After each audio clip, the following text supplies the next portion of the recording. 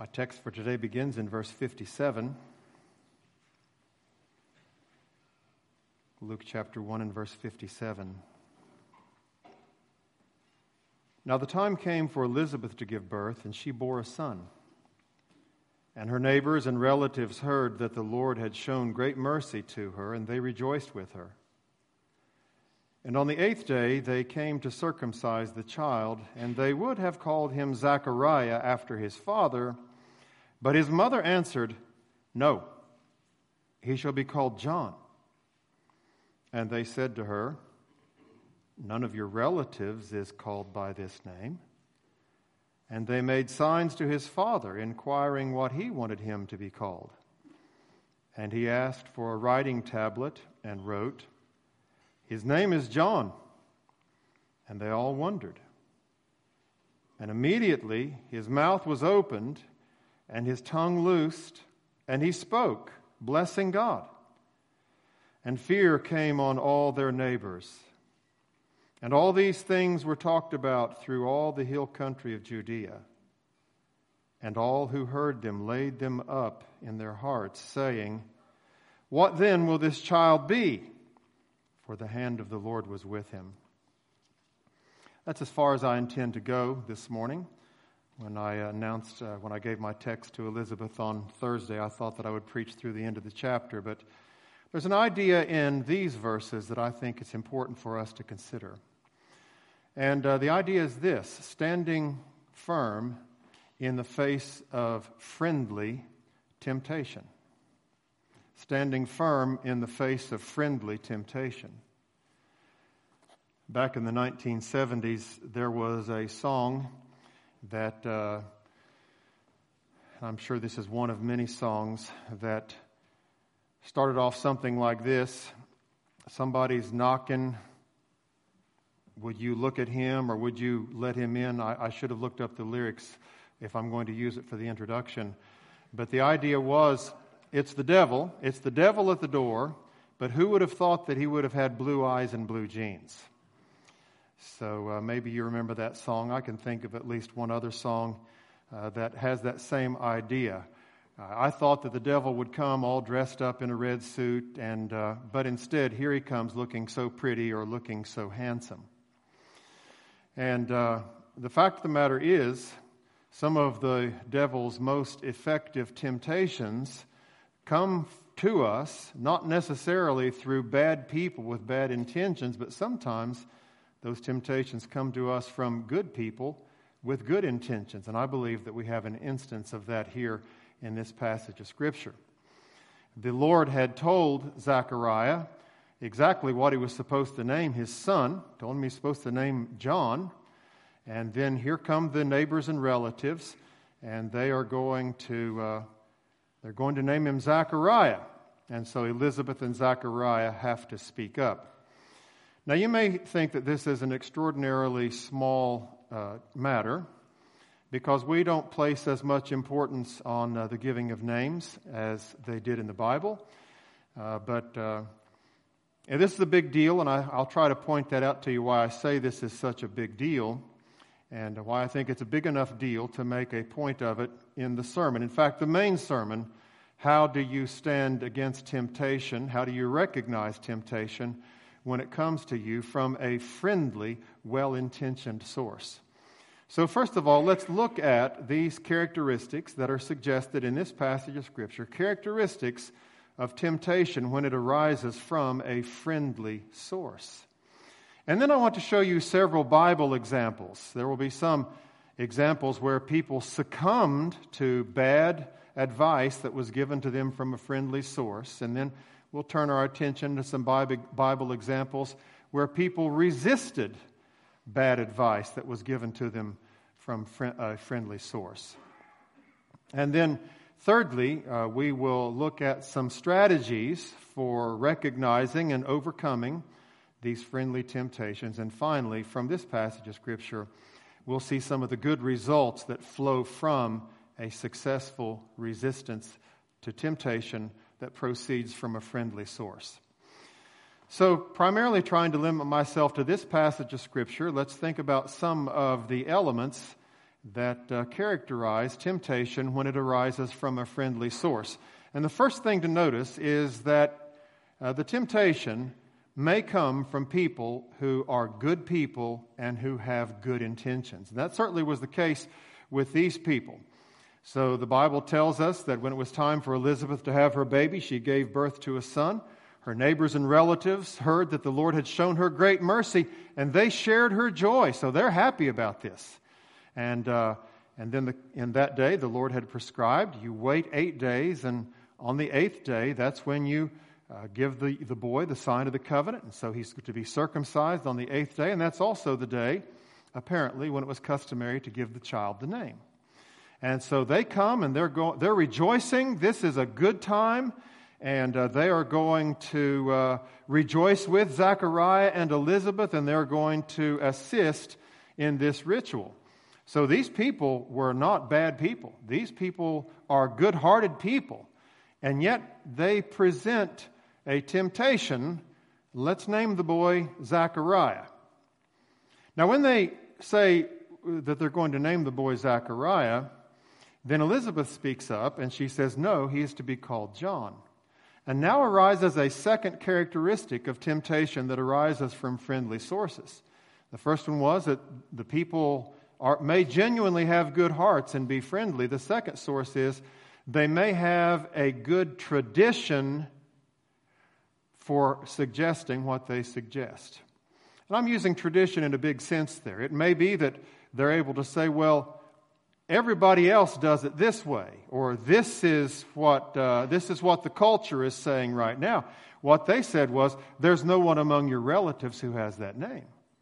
And so obviously the tradition was, you have a son, especially if he's your firstborn son, you name him after the father. And that's what they wanted to do. And they meant well in doing that, and they said, that's what people usually do. And we don't want to be weird just for the sake of being weird. We don't want to go against the culture just for the sake of being against the culture. But if you really are going to be a follower of Jesus, there will be many times when you will be forced to take a path that leads you to go against the grain or to swim upstream, to take a stand that makes you different than the culture.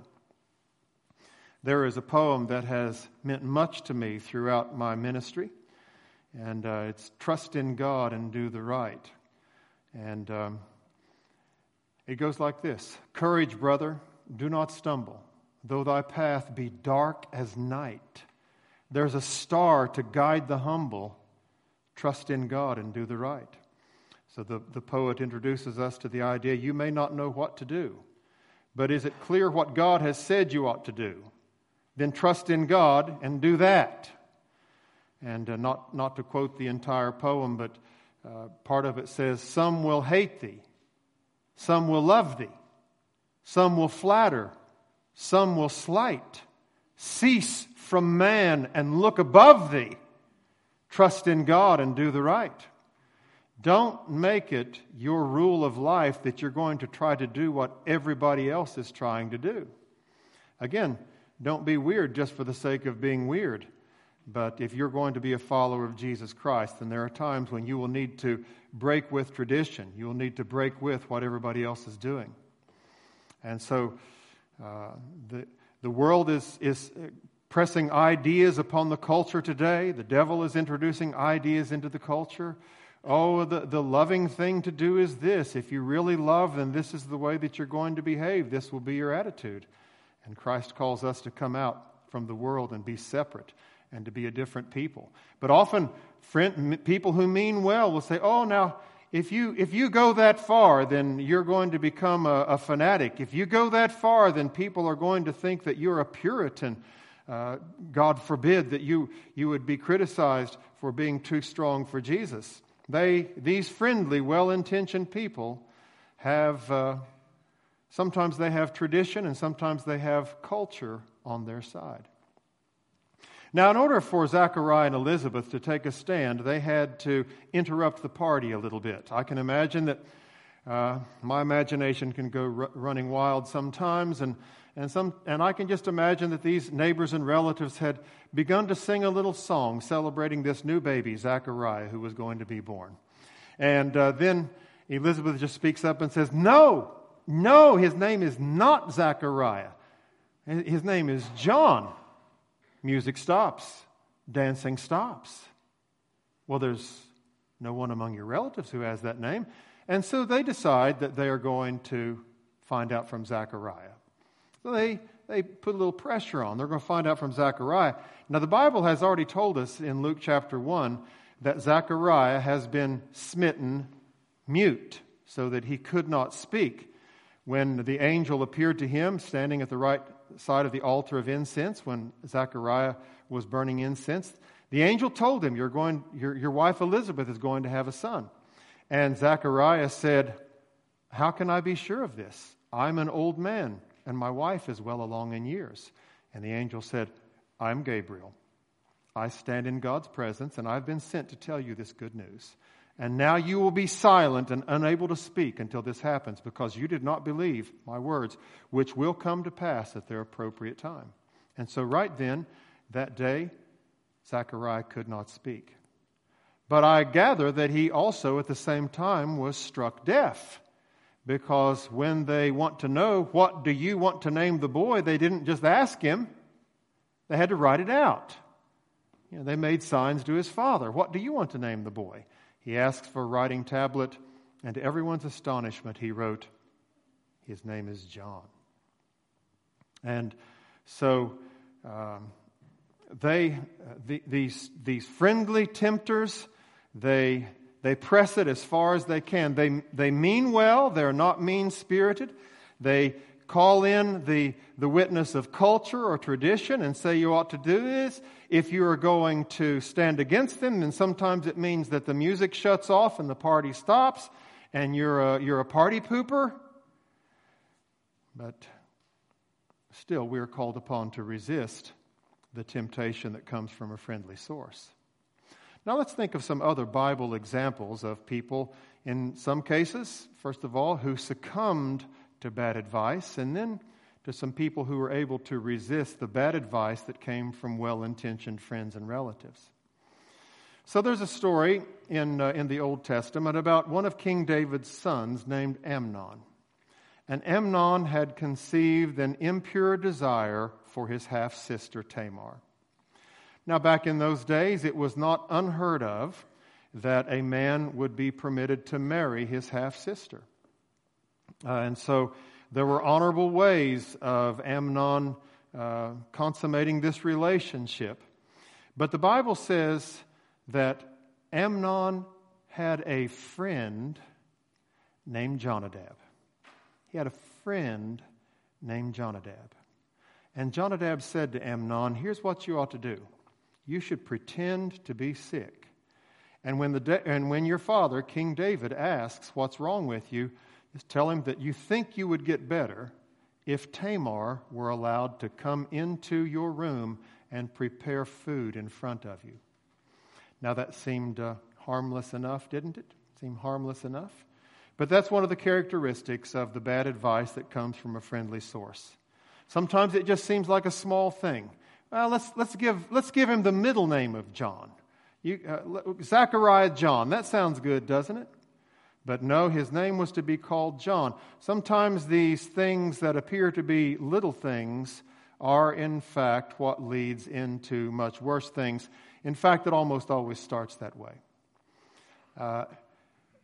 By the mercy and grace of God, I have always been faithful to my wife. And I have always wondered, how can an adulterous affair even get started? How does it even get started? But I know how it gets started. It starts with little things, with just little conversations, with just little looks, with just little touches on the hand, with just little lunch meetings. And it starts off with these little things.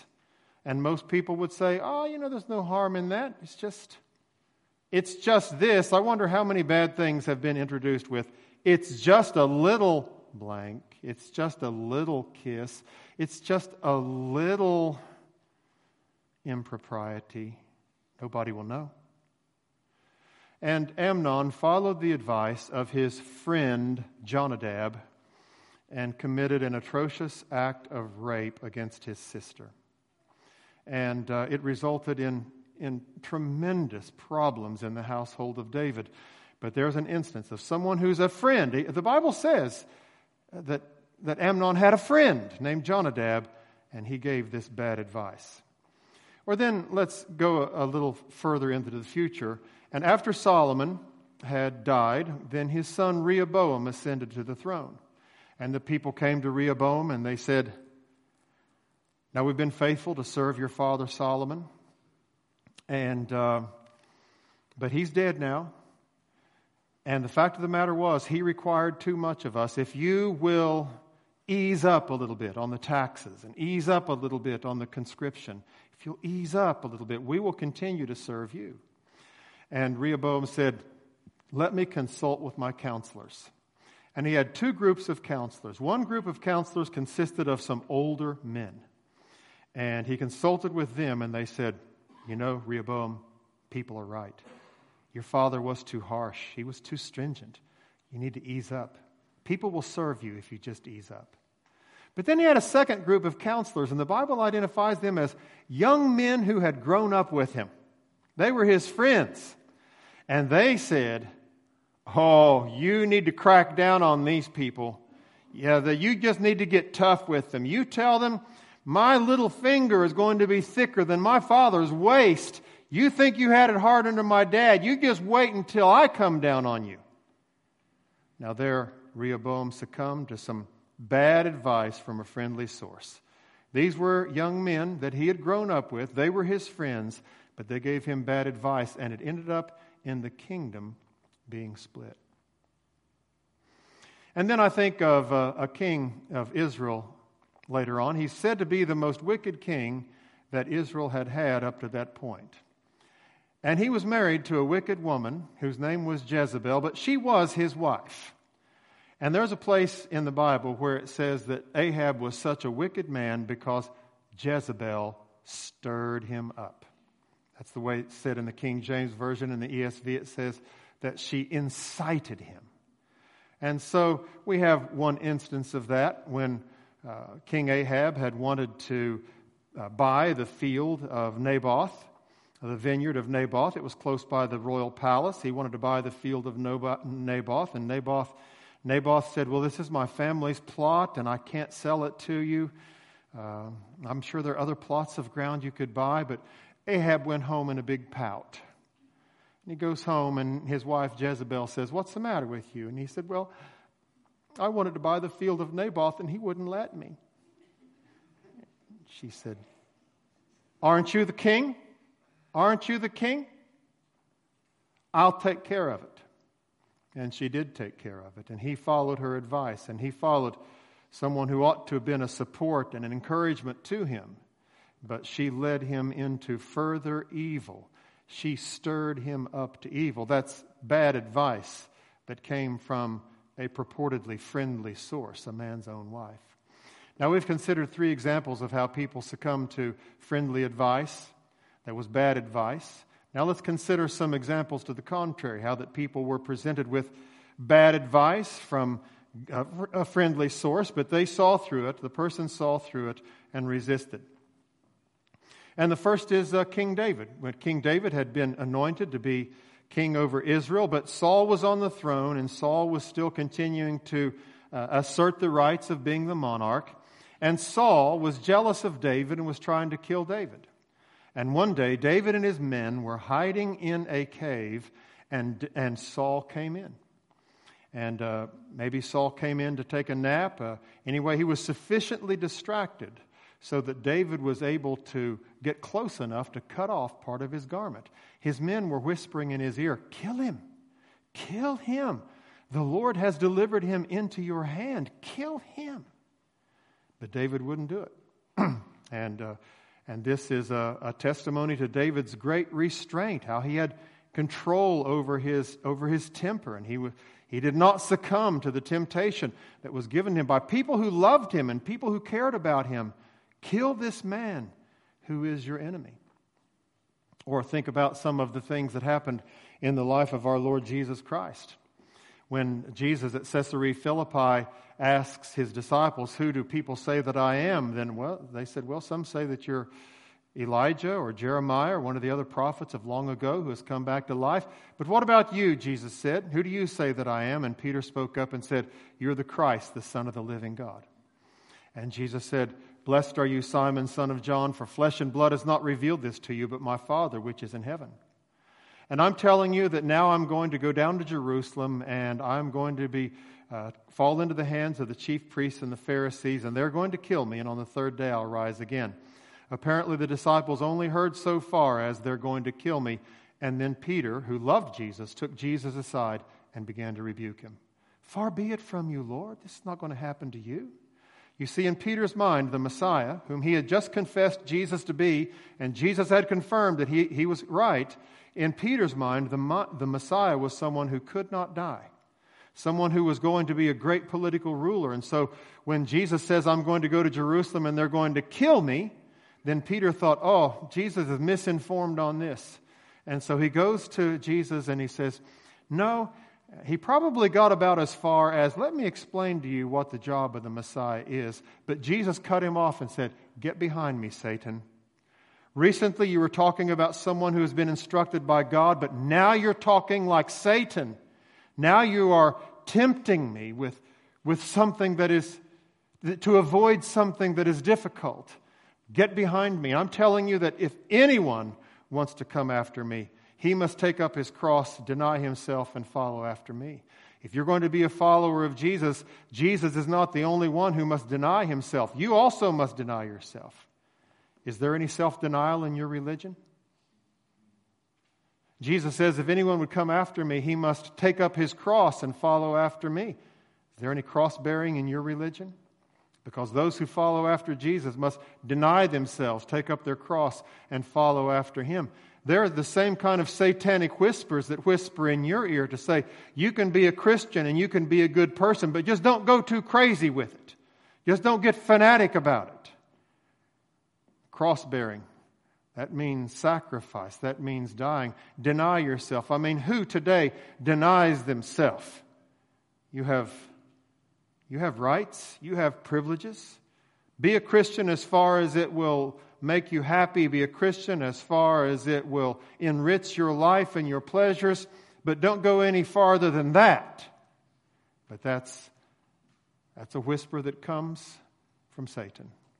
It may come from the lips of a well-intentioned friend like Peter, but it is a satanic suggestion.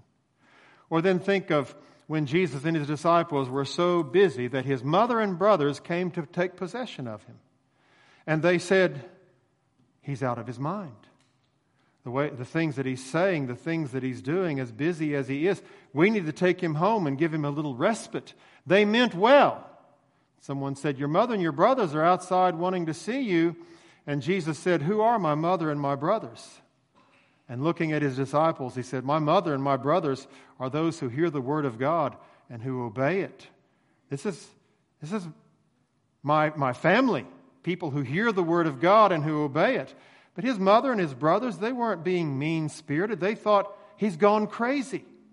We need to take care of this. We need to help him out.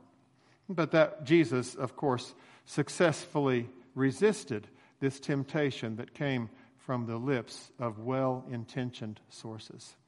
And there are other examples, but let's move on and see what are some of the strategies for successfully resisting temptation of any kind, but especially temptation that comes from friendly sources. And looking back at our text, the first thing that I want to point out to you is that you will do well to do what Zechariah had done, and that's to recruit a friend. And praise be to God if it's your spouse. But Zechariah had come and had written out or communicated in some way what had happened and that the boy was to be called John. And so when it was necessary for him to stand against this friendly temptation, he had a wife who was standing beside him and supporting him and encouraging him. And what a happy thing it is when a husband and a wife can stand together and can stand for what is right. And there will be many occasions when you will be you'll be extremely glad that you have got someone, a spouse, ideally, who is able to stand with you. If you're not married, then may the Lord guide you to someone else. It may be another brother if you're a man. It may be another sister if you're a female. But someone who can stand with you, someone who can support you and encourage you. One of the keys of being successful in working out or being successful in dieting is to get someone who helps to hold you accountable. That's also a successful strategy when you're pursuing after holiness. Is there a sin that continues to hound you and you fall and you think, well, I'm going to conquer this on my own, but months have gone on and maybe years have gone on and that sin continues to plague you? Recruit the help of some Christian friend and say, I'm struggling with this. Could you help to keep me accountable? Could you help to bring the truth of God to me? And then in addition to that, I'll just have the shame of having to confess to you that I have fallen into this sin again. But recruit someone to be a helper with you. Now, of course, it almost goes without saying that the reason Zachariah and Elizabeth were able to win this battle is because they had frankly and heartily embraced the Word of God. And that's what we must do too. Even before we recruit a helper, we've got to embrace the Word of God. God has said that this is true. At first, Zachariah was doubtful, but then he wholeheartedly embraced the truth. And he said, we're going to have a son, and we're going to name him John. And then when the time came, so the two things that I've mentioned so far, recruit a helper, heartily embrace the Word of God, and then the third thing that we see from this text is put it in words. When it comes time to say it, then say it plainly, say it boldly. His name is John. Not, well, John's a pretty good name. Or maybe we should consider naming him John. No, Zechariah took a stand and he said, his name is John. We're not even going to consider the possibility of naming him anything other than John. Now, I think that this was a big deal. We tend to see it as just a small deal, but now let me get into my fourth point, and that's the results of their standing firm in the face of friendly temptation. And one of the results is they passed the test. They passed the test. Now, the angel had said to Zechariah, you will be silent and unable to speak until my words are fulfilled. Well, the angel's words were fulfilled 8 days earlier. John believed it. John believed that his wife Elizabeth was going to have a baby. There was the baby. And I wonder what was going through Zechariah's mind. Baby's born. I sure do believe it. How come I can't talk? Day 2. This baby's crying. He's here. I believe it. Still can't talk. Goes until the 8th day. On the 8th day, here comes the party. He still can't talk. What do you want to name the boy, Zechariah? He writes, his name is John. And that showed that he had passed the test. He not just believed it, but he was going to embrace it. He was going to live it. He's going to name this boy John. And he does. He's already been named. His name is John. And then the Lord says, all right, you've passed the test. Sometimes it's very small things that the Lord uses to test. Are you faithful to me or are you not? I'm convinced that everything that we face in life is a test. Everything. How are you going to react? Are you going to react like a son of God, a daughter of God who believes the Word of God, who's going to stand for the Word of God? Or are you going to be flimsy and pliable and say, well, I don't know, but let's think about it and maybe later on, and then later on never happens and you just end up being wishy-washy your whole life? Now, where are you today? Are you just playing around in the puddles of God's Word, or are you saying, I believe it, I'm going to stand for it, regardless of the cost, I'm going to stand with what the Lord says. His name is John. Is there something that you need to take care of today like that? Something that's just been pestering you? Some sin that you know is a sin, but you keep making excuses for it? Go ahead and call it what God calls it. Its name is sin.